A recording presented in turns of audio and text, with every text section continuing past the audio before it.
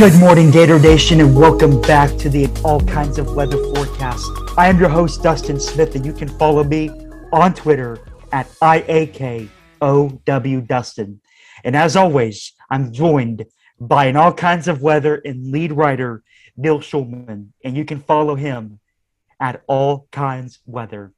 Before we dive into today's topic, which will be our pregame special for the Tennessee Volunteers coming into Gainesville on a primetime special in the Swamp. Neil, I know our listening audience can't see you right now, but you are doing your best redneck impersonation. And might I say it's quite dandy considering we are playing the Fighting Rednecks in the out of the Volunteers. Yeah, I got way more sun at PCB today than I bargained for. Yeah, it's that time of year, man. It's that time of year where the redneck jokes and the hillbilly jokes and whatnot come to the front of the timeline of social media, because it's that time of year where them hated Vols are making their biennial trip to the Swamp, a place where they have not won in 6,500 and by the time you hear this, 80 days. And here's going to be a chance for the Gators to tack on another, depending on when they play in 2023, another approximately 700 plus-ish days onto that count.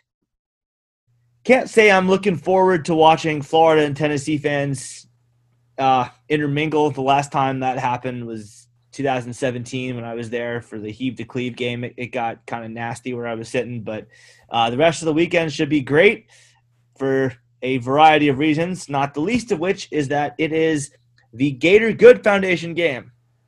That incredible foundation that I am just so thankful to be a part of is finally going to have its big day. It's the day, it's really not our big day, it's the big day of Ontario Jones, a United States of America military veteran.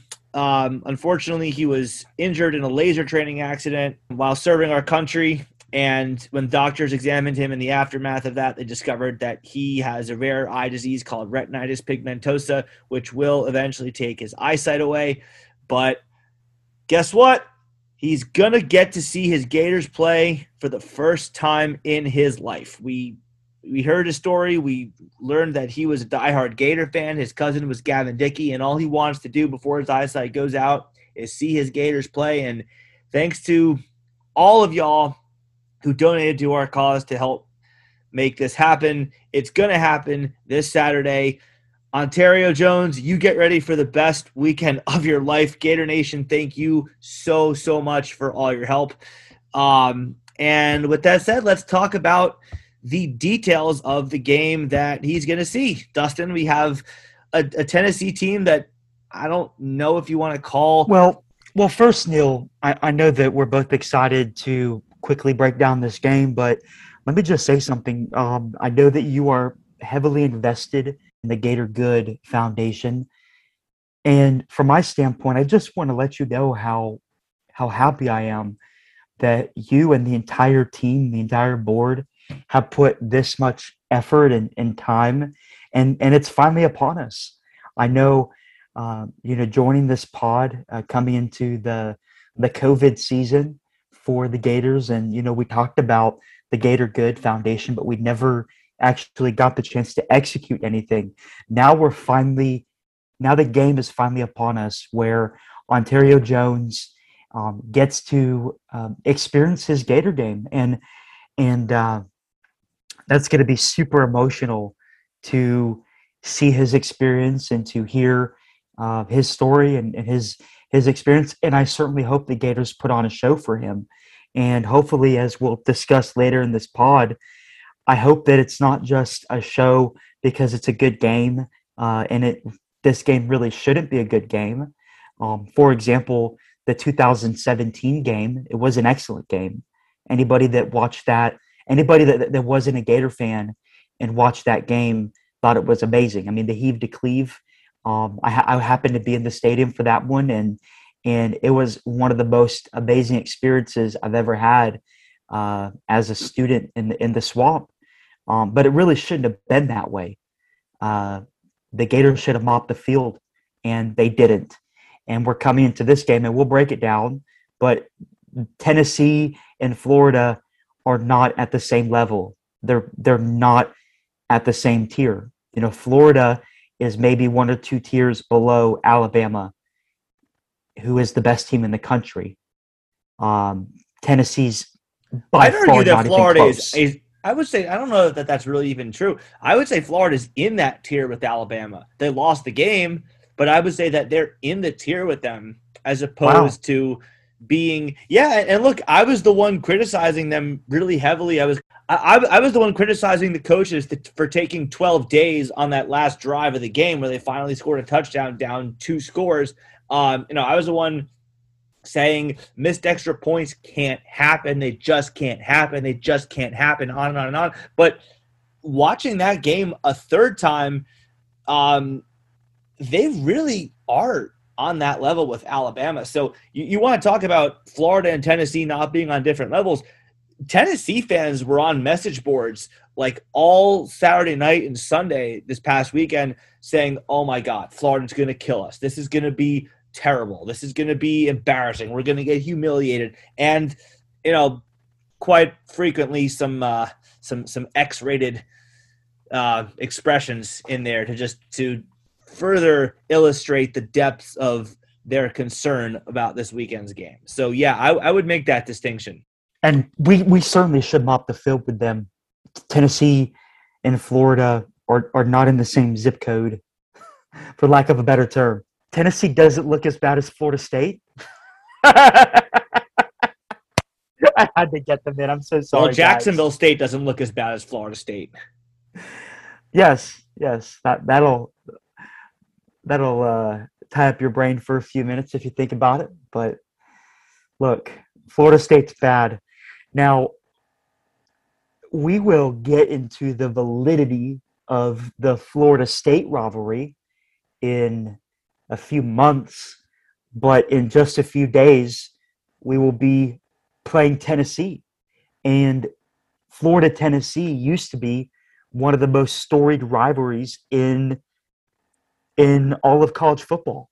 I mean, we go back to the Spurrier era. I mean, Georgia wasn't the team to beat. Tennessee was the team to beat for the SEC. So, Neil, you being our resident genius, where's the streak lie for Florida and Tennessee? So the streak for Florida right now is at 4, unfortunately, because Jim McElwain was our coach and he let a 21-3 lead get away. But it's like 15 to. But it's not like right. 14 to so 15, so right? it's the four straight to me is totally insignificant. It's 4 straight. It's 15 of the last 16, and then get ready for this one. Tennessee has beaten Florida in 1990, 92, 8, 01, 03, 04, and 16.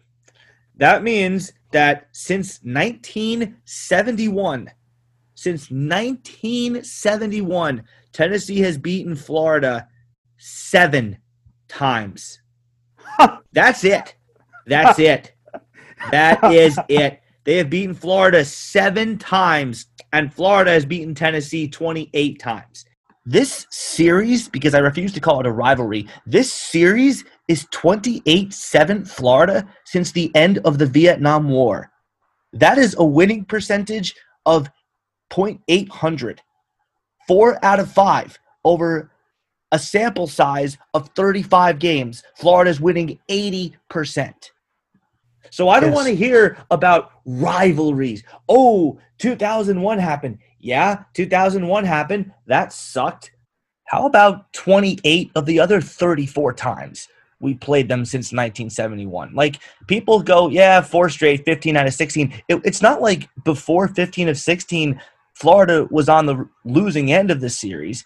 Florida has won 28 of the last 35 games. This dominance goes back to 1971. Missouri has given Florida more trouble in the last decade than Tennessee has. South Carolina has given Florida more trouble than Tennessee has in the last decade. Vanderbilt and Kentucky have both beaten Florida as many times in the last decade as Tennessee has. This is not a rivalry. I'm sorry. I hate Tennessee's fans. I want to beat their team. I like watching people wearing that disgusting orange look miserable. I derived great pleasure from watching that. I don't consider this a rivalry because Tennessee's beaten Florida one time since the Ron Zook era, and they've beaten us exactly 7 times since the Vietnam War ended. So, no, sorry, not a rivalry. They have to beat us like 5 of the next 6 for me to even consider it. Well, Neil, we definitely hope that doesn't happen, and we know it's not going to happen. Florida and Tennessee they're just on different playing fields right now. Now, Tennessee is certainly better than Vanderbilt. I'll give them that. But so let me just say this, and we'll move on. Now, living in Orlando, Florida, it is very evident to me how much UCF fans hate Florida. They hate Florida. And I've met UCF fans that have convinced themselves that Florida is a bigger rival to them than USF. Yes. Bigger rival to them than Florida State or Miami. They hate Florida more than any other team in the state. And it makes no sense whatsoever. That delusion is very similar to what we see with Tennessee fans. They have been dominated so much by the Florida Gators. They hate the Florida Gators. And this is, to me, Neil, and correct me if I'm wrong, this is what I would call a one-sided rivalry. It may, quote unquote, be a rivalry in terms of what the opponent thinks, but for Florida, Tennessee's just another game. It's comparable to a Kentucky game, which actually may be even more of a rivalry now. And we'll get to that when Florida plays Kentucky. But I don't think Tennessee's any more of a rivalry now than Kentucky is or South Carolina is. In fact, those two teams have actually had more competitive games with Florida than Tennessee has. I mean, when Spurrier was the coach at South Carolina had some decent success against Florida. Kentucky, I mean, they beat Florida a couple years ago. I mean, correct me if I'm wrong, Neil, but while an offensive coordinator and a head coach for the Florida Gators, Dan Mullen's never lost to Tennessee. No, he has not. And only 2 times has it been close. His first 2 in 05 and 06 as the OC for Florida were those games even close. 07 was 59-20, 08 was 30-6, and it wasn't that close. Florida went up 17-0 and basically stopped trying. Then he left for Mississippi State. Comes back 18, it's a blowout, 47-21. It's not even that close.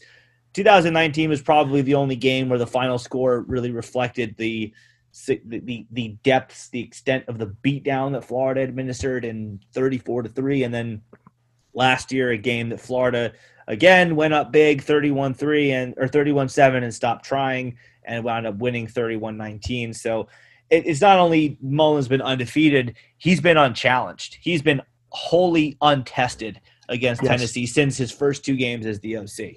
And really, if we're talking about rivals, Tennessee, and we're going to move on after this, but Tennessee is probably 7th in line for the title of rival for Florida. There's Georgia and FSU.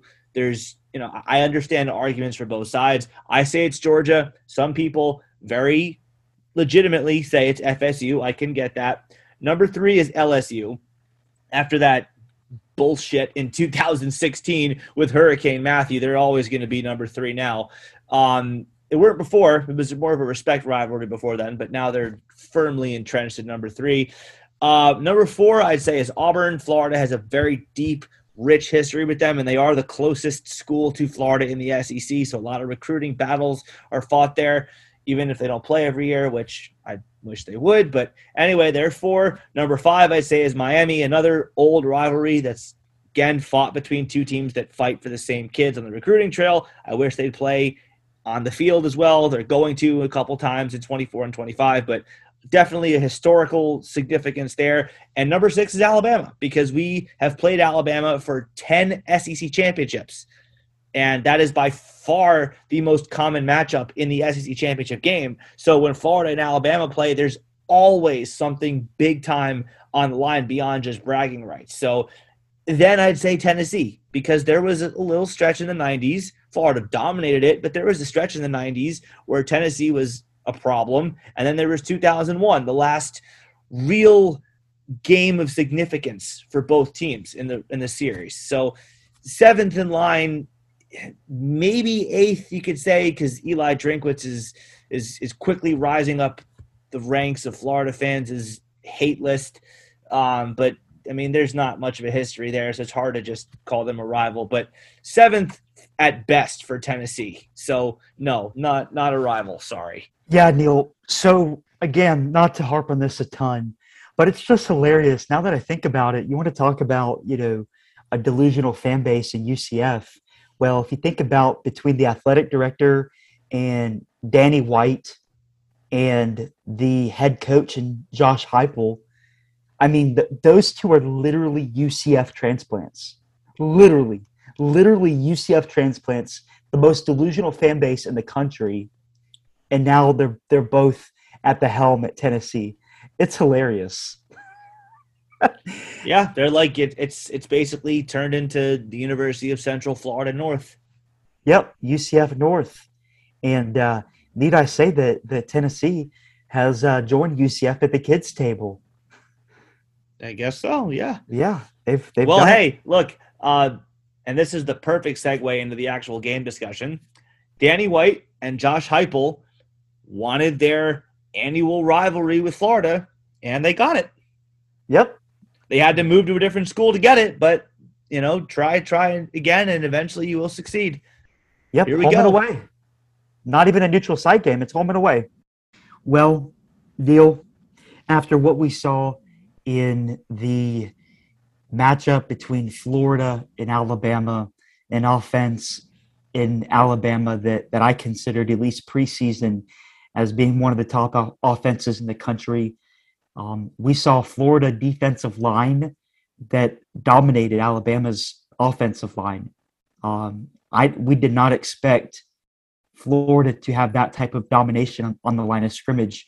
So now as we talk about Florida's defense versus Tennessee's offense, I have to ask you, Neil, do you expect this same level of domination in this game with Tennessee?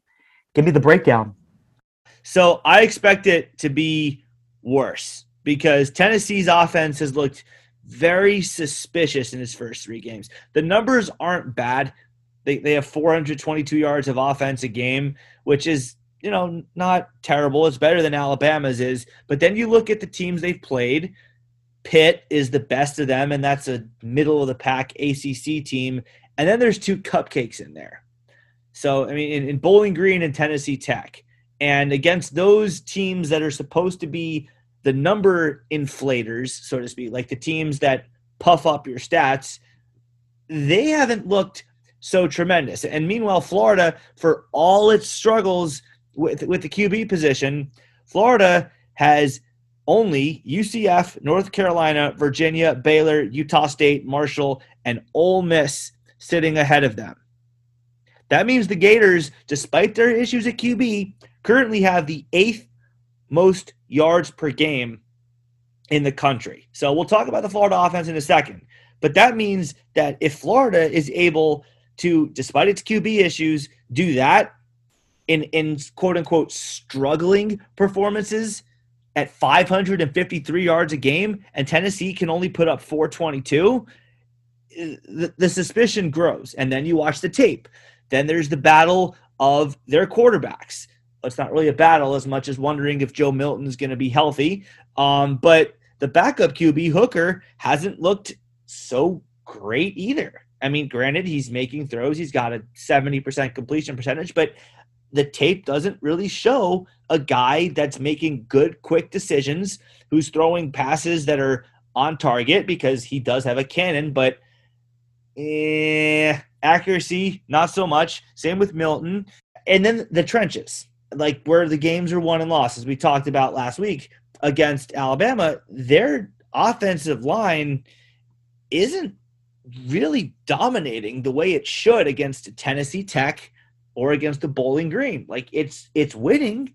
It's not losing. It's not hurting the team in those games, but it's not just overpowering the cupcake opponents the way it's supposed to. So you're talking about, is Florida going to look more dominant against Tennessee than Alabama? They better, because this is a much weaker opponent. This is much closer to USF or FAU than it is Alabama. So Florida definitely has the advantage on paper here, wherever you look. So translation, I expect Zach Carter to have a huge game. I expect Brenton Cox to, after dropping that pick against Alabama, coming back with a vengeance. I think he'll have a big game. And I look for the secondary to have a big game, because the passes from whoever is throwing the ball, whether it's Hooker or Milton, are not exactly accurate. So when the defensive front gets some pressure, I look for our guys like Kyer Elam and potentially even Avery Helm to come up with some big plays and get their name in the stat sheet with picks. Yeah, Neil, I would have to agree with you. I mean, when I think about Tennessee, I think about a team that tries to be balanced. I mean, you look at their statistics, and they thrown the ball for 597 yards, so about 600 yards, and they've run about 670 yards on the season. So, yes, they are trying to be balanced. At the same point in time, you look at their averages. I mean, they average 4.6 yards per carry. I mean, it's not terrible, but when you compare that to Florida's, I believe, 7.6 yards per carry, it's not even close. And you look at what Florida was able to do to Alabama. Florida held Bama's run game, the mighty Alabama Crimson Tide's run game, to 3.3 yards per rush. That's insane. What Florida's run defense is going to do to Tennessee, it's going to be ridiculous. Now, do I expect Tennessee to be held 3.3 or less? Probably not, considering the starters are probably not going to be in the whole game. In garbage time, I'm sure we'll give up some more explosive runs in the run game, unfortunately, like we've seen and toward the end of the game versus FAU and also South Florida. But this shouldn't be close. If it's close, it's because Florida just decides to take a game off, which you can't. My only caution to this game, and I'll say this, and then we'll jump in and talk about Florida's offense versus Tennessee's defense. But my only thought is in please correct me, Neil, 2018, where Florida had lost to Georgia, and we let a loss to Georgia turn into a loss to Missouri. Yeah, that was 2018. In the swamp. I was at that game. That was miserable. Yeah.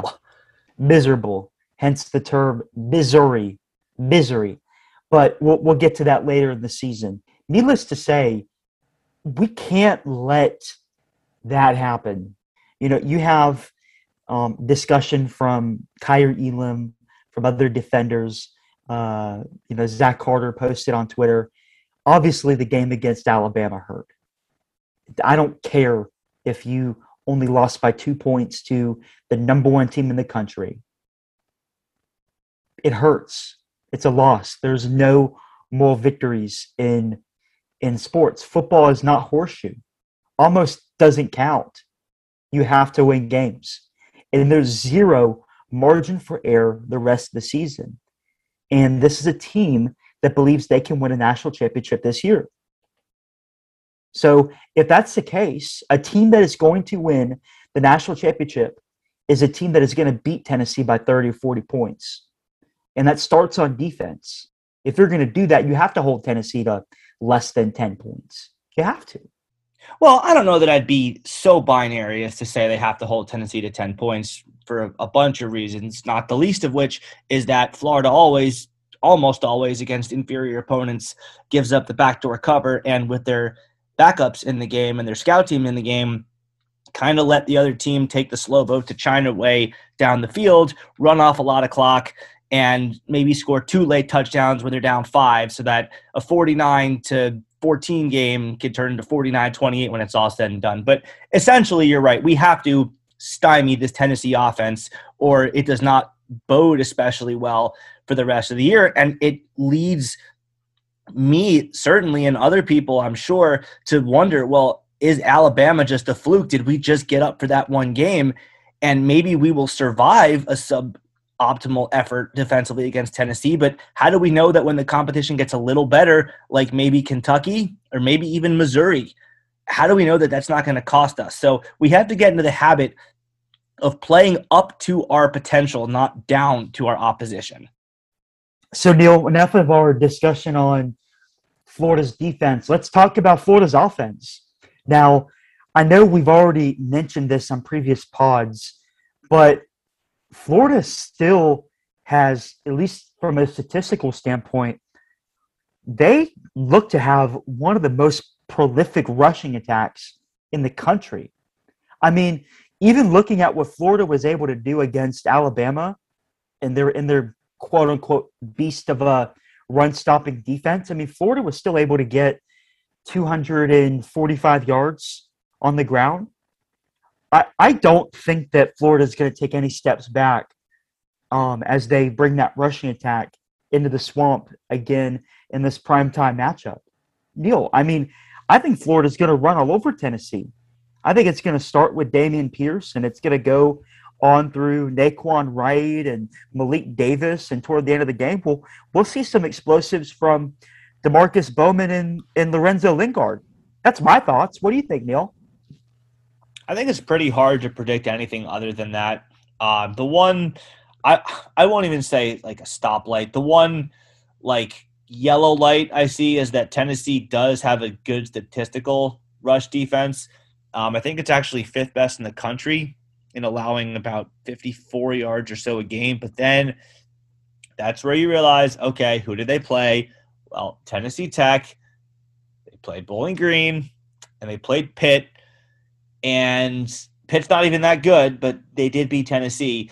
So then you realize, well, Florida's offensive line is much better at run blocking than it has been in previous years. So, and Tennessee, by the way, doesn't have, say, a Derek Barnett or Robert Ayers or someone on that line. They don't have that monster. They don't have a Zach Carter, for that matter, on their defensive line that can just wreak havoc and just cause all kinds of problems.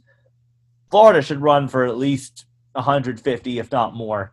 And the only reason I would say 150 and not like 200 is because I think this is the game where we're going to see Florida try to develop something of a passing game, which they're going to need, not to the extent that they had last year, but they're going to need something through the air if they want to be a real player for the SEC East. So Florida will have its way offensively here. To me, this is just about, can the receivers develop some real separation from Tennessee secondary? Can the offensive line show that last week was not a fluke? It was not them playing on pure adrenaline. It was, okay, this offensive line is actually better than it was last year. They're going to be consistently better, and they can do it week to week. And this is going to be about Emory Jones showing that he can be trusted to not make a bad mistake. I mean, interceptions are going to happen when a throw sails high by about a foot or so. You make the right read, or the ball gets tipped. Maybe it's just behind the receiver. He could have caught it, but you threw it a little behind him, so he just deflects it and it gets tipped and intercepted. Like, those kinds of picks are going to happen. I want to see the bad picks go away. The ones where he's going to get sacked, but he's determined to throw it and he just heaves a turkey into triple coverage. Like, those have got to stop if he is going to be the guy for Florida moving forward this year. So I'm looking for Florida to play a smart and fundamentally sound and high level of execution game. I am not at all worried about Tennessee personnel-wise defensively. The only reason Florida's offense doesn't hum like a machine is if they defeat themselves. And you know what? I understand that that's exactly the kind of talk that leads to humongous upsets, but I'm sorry. I just finished the Pitt tape of Tennessee. There's no one on Tennessee's defense that I look at and say, okay, this guy's a problem. We gotta watch him. Like, there's no Jordan Davis on that defense. Like, there's no there's no one guy that I say, okay, we have to avoid that side or we have to double that one defensive lineman. There's no one that pops off the tape to me. So I realize that kind of talk is what leads to upsets if the players start to adopt it, but I just don't see anything that scares me. Yeah, Neil. I think that Florida's going to have their way both in the run game and the passing game against Tennessee. Now, I do think, along with what you said, that Florida will try to establish some sort of pass game. But at the end of the day, their identity this season is running the ball.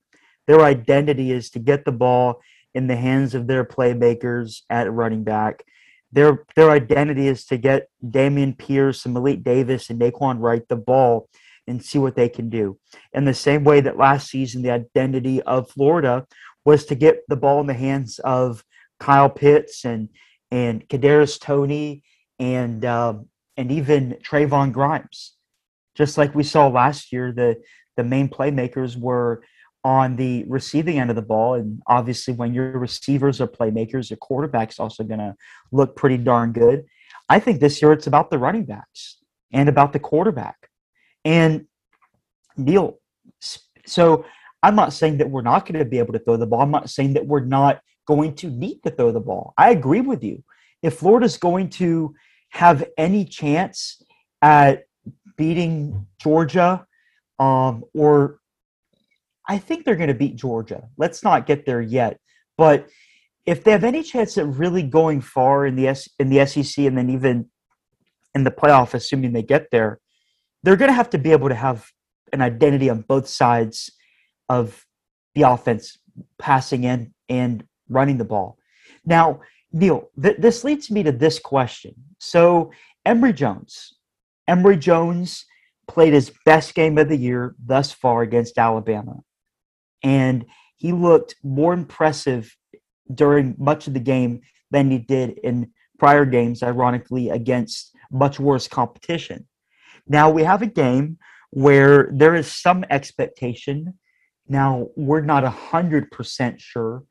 And by the time this pod comes out, there may even be more definitive answers as to what the game's going to look like from the quarterback situation. Of course, I'm referring to Anthony Richardson having the opportunity to play. We saw against South Florida and we saw against FAU that Anthony Richardson was the best player on the field at offense. And ironically, he didn't really get much snaps in either of those games, relatively speaking, at least. So, Neil, I have two questions for you. My first question is, do you think that Anthony Richardson will play?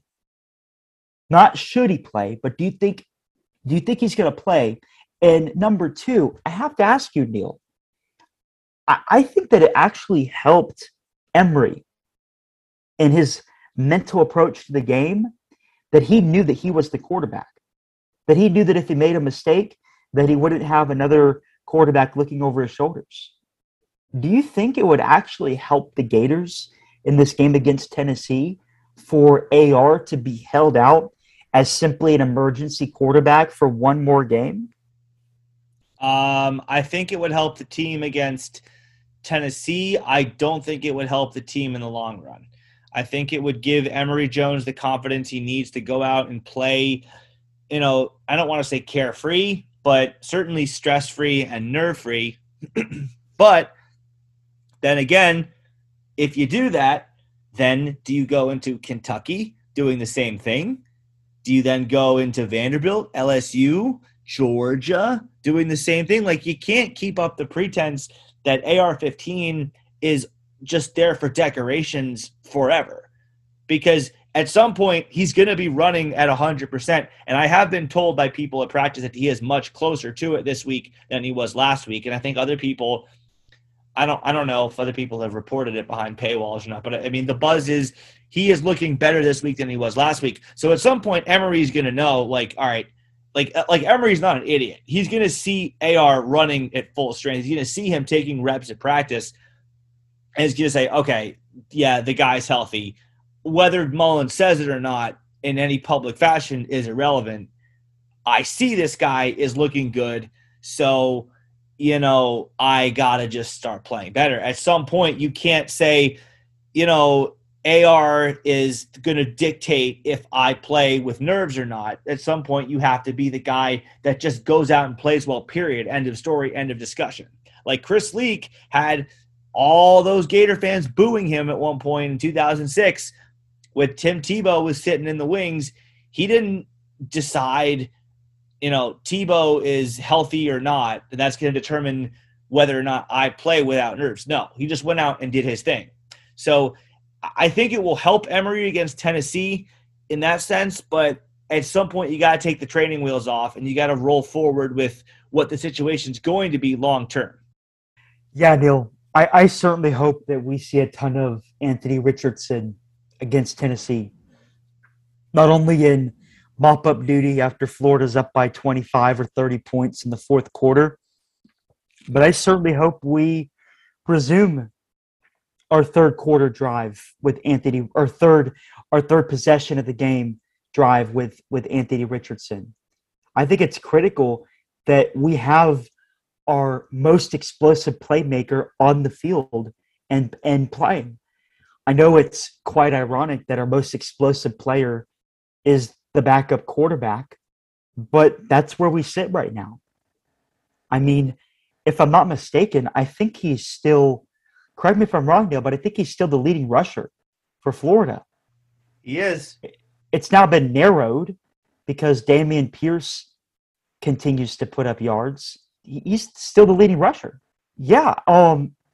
Actually just behind AR is Emory Jones at 232 yards, AR with 275 yards.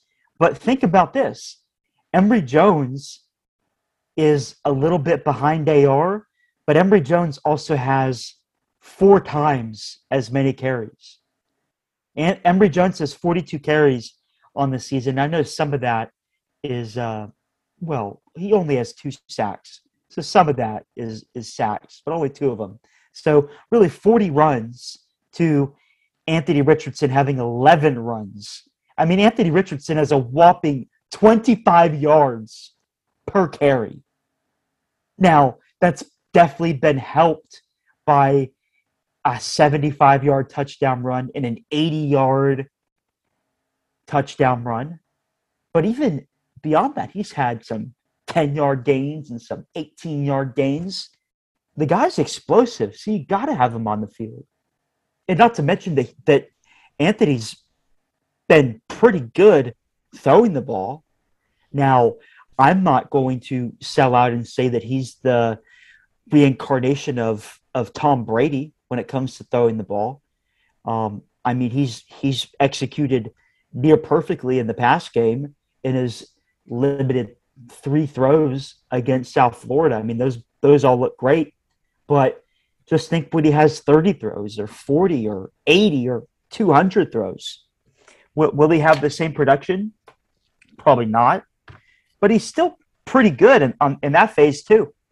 Well, there is a pretty obvious counterpoint to that, Dustin. And for the record, I agree. I've said on this show before multiple times that I believe that Anthony Richardson will win the 2023 Heisman Trophy. It is with that high of regard that I hold him as a QB in terms of potential, but he's not there yet. And the obvious counterpoint to this argument that you're making in favor of him is what Alex Shepard said on our podcast to preview Alabama a week ago, and that is that he's thrown a grand total of 11 passes, all against FAU and USF. FAU and USF are not exactly the caliber that he's going to have to make big plays against if he wants to be a national championship winning quarterback. It's a start. It's better than missing throws against those schools, but alone that doesn't really prove anything. And as Alex said, if he throws the ball 39 times more than he did, like he's thrown 11 passes. So if he throws 39 more times and hits 50 passes, how do we know that 6 or 7 of them aren't picked off? And I played the other side of that in that podcast, and I said, well, sure, that's very true. However, we've seen Emory Jones against FAU and USF, and we know what he's going to do because we've seen him do it against both of them. We saw him throw 2 picks against both of those teams, should have thrown 3 picks against both of those teams. Each team dropped a third one, or a would-be third one.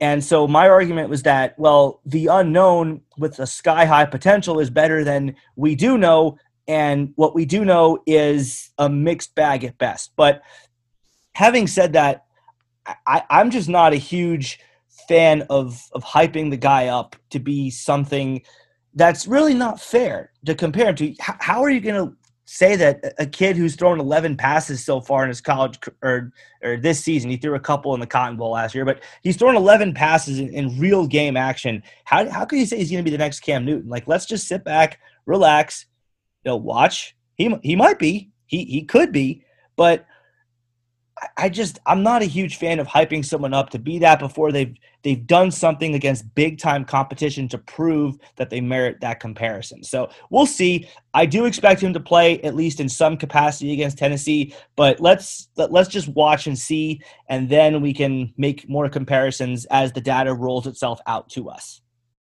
And the last thing I'll say about the offense before we move on to the verdict, Tennessee's secondary is not great. It's allowing 211 pass yards a game. And again, that's against Bowling Green, Tennessee Tech, and Pittsburgh.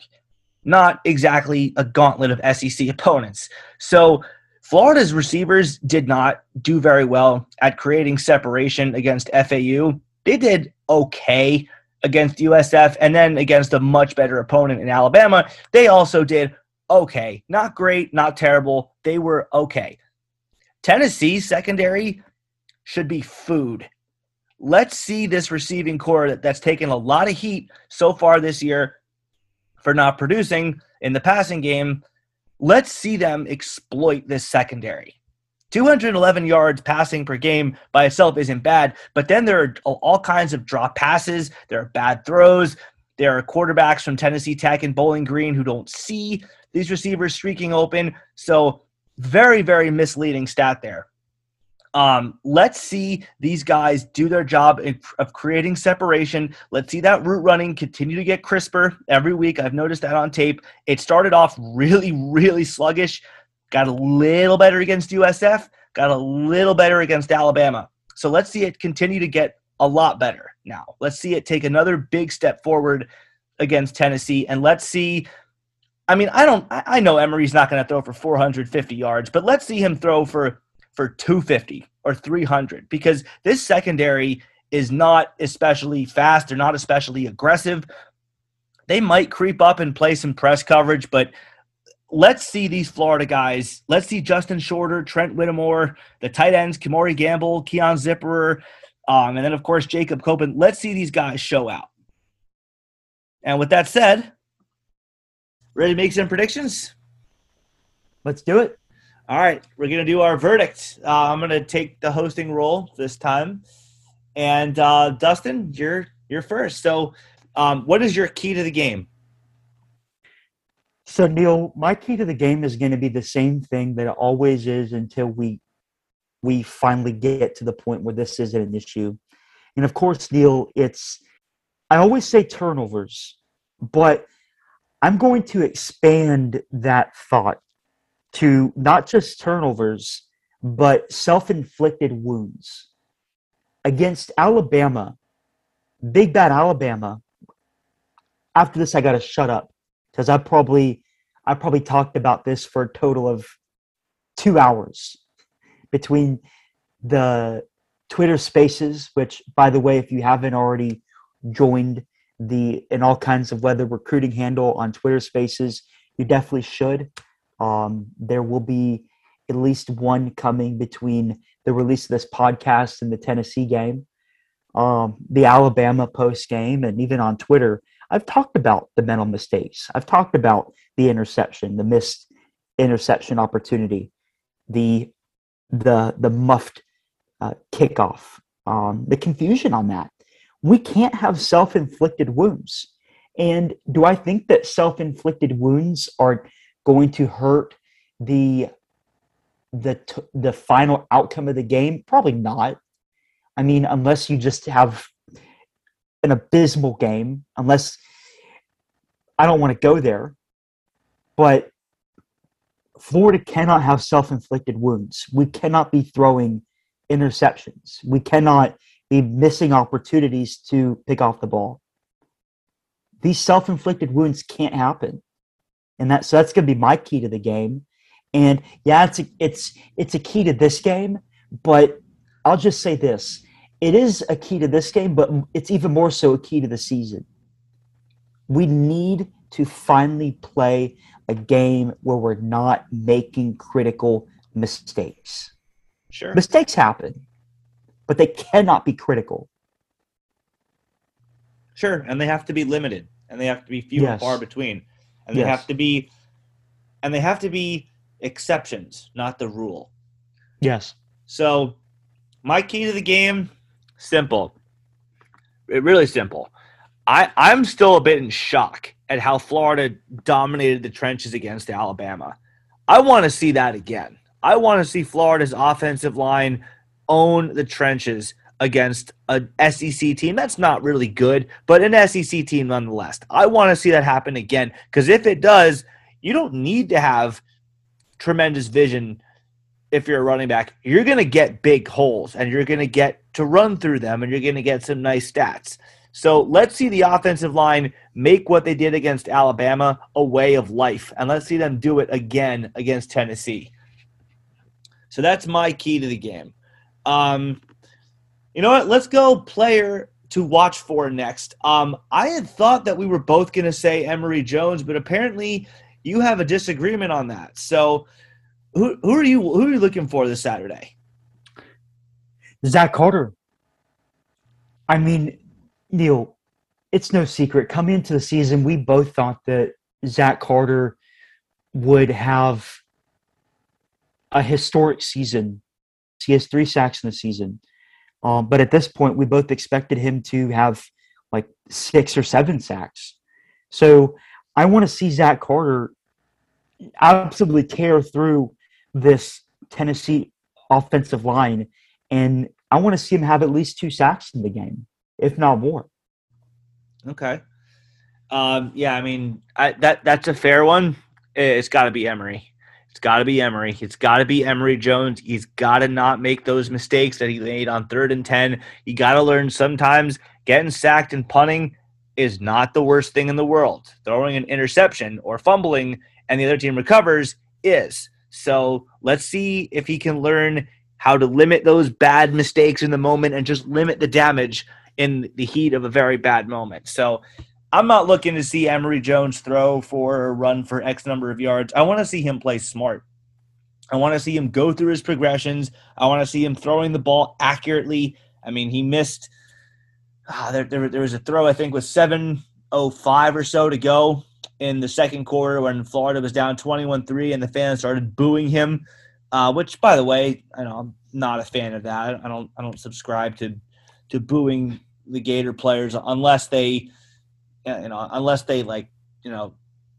involved with gamblers or something, and for some insane reason Florida lets them back on the field, then by all means go ahead and boo them. But short of that, I'm obviously not a fan of booing the Gator players. But I mean, that throws like that, you got to hit repeatedly, consistently, over and over and over again in your sleep if you're an SEC quarterback. And I believe Jones can.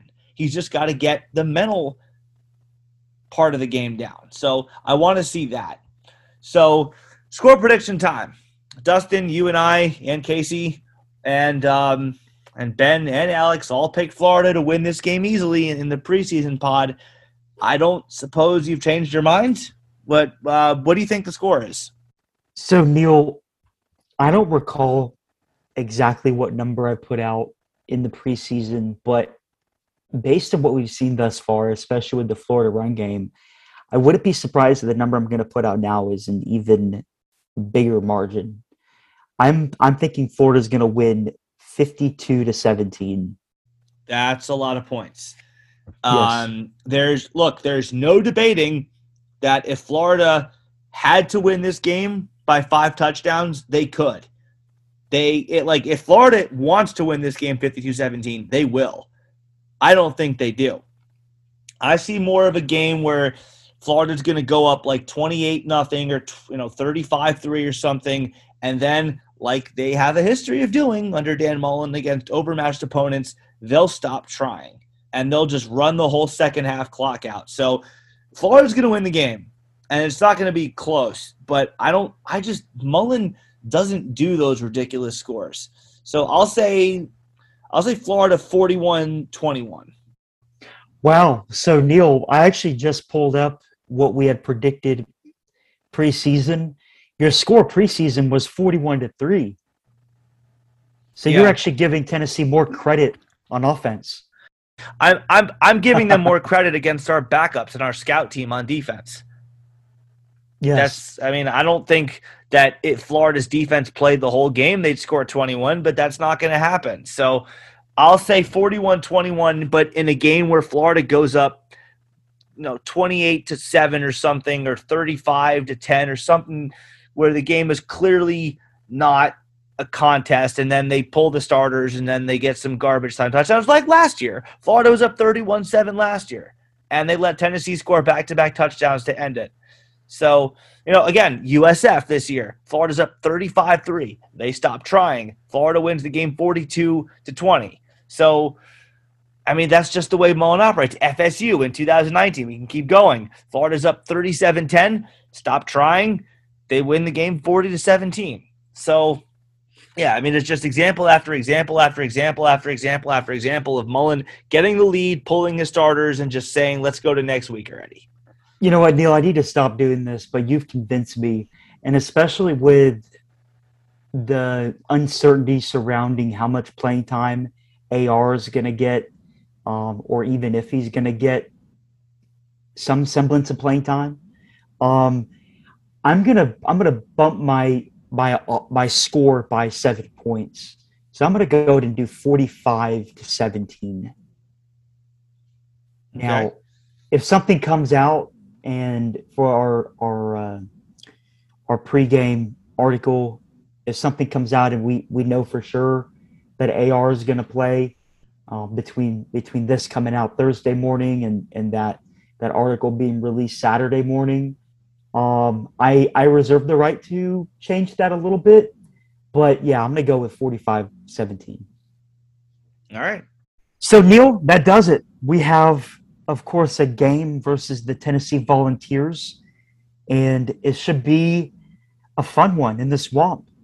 And as we talked about earlier, I certainly look forward to seeing Ontario Jones have the Gator Good Foundation experience. And I know you're going to be smiling from ear to ear when you see him enjoy his game in the Swamp. Well, I certainly hope that we enjoy the score that is on the scoreboard by the end of the game as well. With that said, to all of you that are listening, thank you so much for taking the time to listen to this episode of the All Kinds of Weather Forecast. And I hope that you would certainly leave us a 5-star rating and a nice review on iTunes or whatever platform you choose to listen to this on. And for Neil Schulman, I do want to say this. Go Gators and beat them balls! Good old Rocky Top, 7th in the SEC East. Rocky Top, Tennessee. Let's do it, boys. Let's beat them balls. Yep, go do it. Go Gators. Beat them balls. Go Gators.